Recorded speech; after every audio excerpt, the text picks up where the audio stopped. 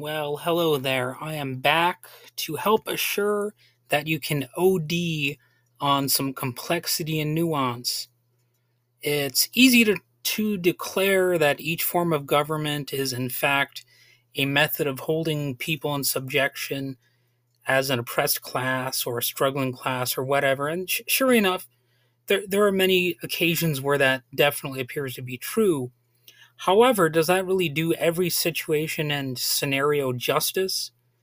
I don't wish to sound like Mr. Counter Revolutionary here, but I've always been just as skeptical of the will of the people as I am of the will of any ruler, because I know that people in general are flawed. So it's not like people power is some perfect inherent solution to, the global problems that we're currently faced with. If you believe in the near infallible collective will of the people, just because the will of rulers is flawed and often evil, then I urge you to critically examine your own logic and examine the underlying problems of our current system and of human history. Obviously, it's not perfect. Just as a great leader is not always an expert on a subject, never forget that the teeming masses of people give these despotic sharks oceans of power to swim in the first place.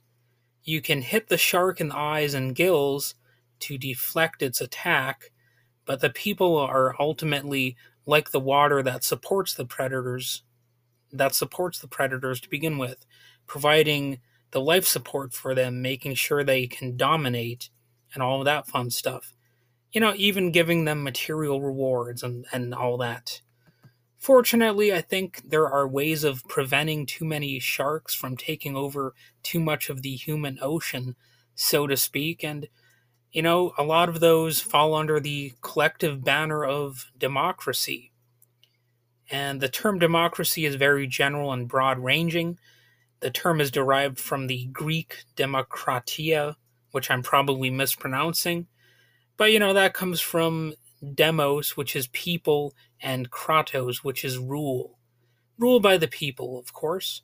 It refers to various forms of government, which usually have a parliament or a popular will as their goal. But the need for a strong and stable central government is also often a key factor in nearly all of these forms of government. Sorry, I'm kind of messing up when I'm talking. But anyway, you know, uh, a lot of lists of democratic tendencies would frequently underexamine the concept of democracy that is more direct, a direct democracy, or rule by the people without representatives or, a special type of ruler. Of course, direct democracy itself has its share of dangers, as it has some of the same features as so called representative democracy, and it can always be corrupted or, simply eroded in some way. And the problem isn't just big government or federal overreach when it comes to a lot of issues, even though conservatives so often like to say that.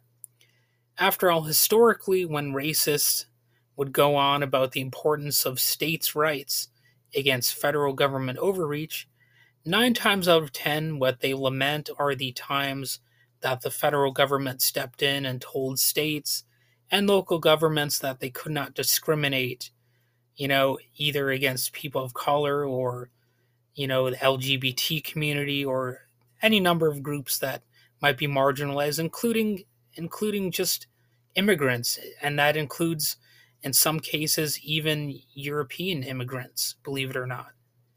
Um, Bigots don't like to be told what to do, especially if it means the bigots can't tell others what to do and they cannot feel superior to them, especially in some official capacity.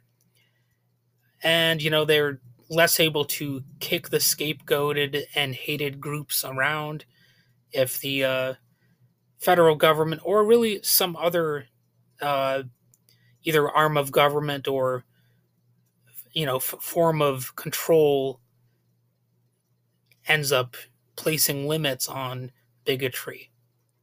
At the same time, yes, of course, there's also abuse by the federal government, including sometimes racist abuse, of course. So there is no 100% foolproof path here, unfortunately. What is needed is a culture of democracy to protect against abuses of power.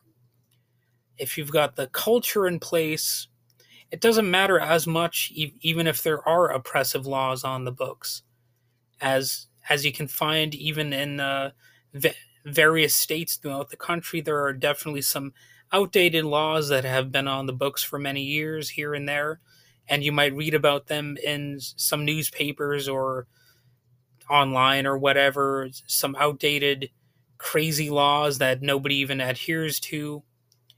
And in Michigan, we actually got rid of one of those.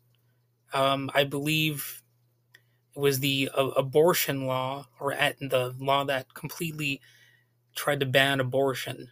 And, that was considered outdated by a number of Michiganders. Were it not for some protections and a culture that believes in them, non white people in America would still exist to serve a white master race, you know, on this national stage, I guess you might say. I mean, that's how things were for hundreds of years. Then again, some people out there will say, but aren't we past that point in history? Isn't racism largely in the past? Not really. In fact, there are so many different dimensions of racism, one of which may be the very myth that it is only in the past. I mean, look at it this way: the Loving versus Virginia case was not very long ago at all, and that was the Supreme Court decision that made it illegal for individual states to ban interracial marriage.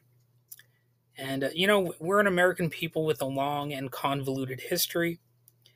After the Declaration of Independence proclaimed that all men are created equal, it didn't just become that way, because those magic words were uttered. It really took a long time for that to become more true. At the time that the Declaration of Independence was created, the government really did not only declare certain men equal, but women weren't declared equal. It was really just for white men of property who were considered equal under the law. The history is still available for anyone who wants to learn it, and it's a really long, winding road.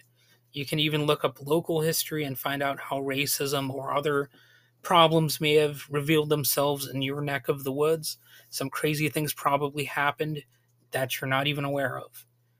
Not that we have to understand it all. We choose to attempt to understand it for ourselves, usually in digestible chunks, until we can't choke the disgusting bits down anymore. Either that, or if you're like a lot of people, you never bother looking into the stuff much at all. You feel no obligation to do it, no responsibility. Maybe it makes you feel bad, maybe guilty, and all that kind of stuff. However, at the same time, history does offer glimpses, even occasional strong glares into powerful wins. Points where the human race actually noticeably advanced beyond a previous point. It met a milestone, leapt over some obstacles like a skilled athlete in a moment of triumph. Because it pays to take the good with the bad. You have to not just look at the negative aspects of history, even though there is a temptation to do that, because those are, in some ways, almost the more interesting parts. But, it pays to look at some of the better things that have happened as well. Some of the obstacles that have been kicked aside, so to speak. Also, it pays sometimes to try to set your emotions aside, at least just a little bit, even if you're normally a sensitive person, just to look at some of these issues, more from a purely intellectual standpoint. It can be done, I think, by most people. It just needs some discipline. At the same time, don't switch off your emotions completely to the point of numbness. You don't want that either. I mean, it's a it's a tricky thing to find the right level of emotionality and all that kind of stuff when you're looking at either history or current events. But as Albert Einstein once said, any fool can know, the point is to understand. So you can't let your feelings 100% dominate, you know, how you see the world and how you react to the world. There's just not much wisdom in doing that. So really, that's about all I have to say about stuff for now. Just sort of a philosophical um, episode, I suppose. And I would say that America is often about individualism, and I respect that to an extent. Sure, you can dismiss rugged individualism as a myth, but it's a tantalizing myth, and there are still elements of truth to it sometimes. We can try to be independent and can most likely succeed and feel strong on some occasions. However, don't let that fool you. Some independent streaks don't mean we won't occasionally need a helping hand or two from those willing to stand in solidarity with us and to help bring out the best in us. So, all right, have a nice day.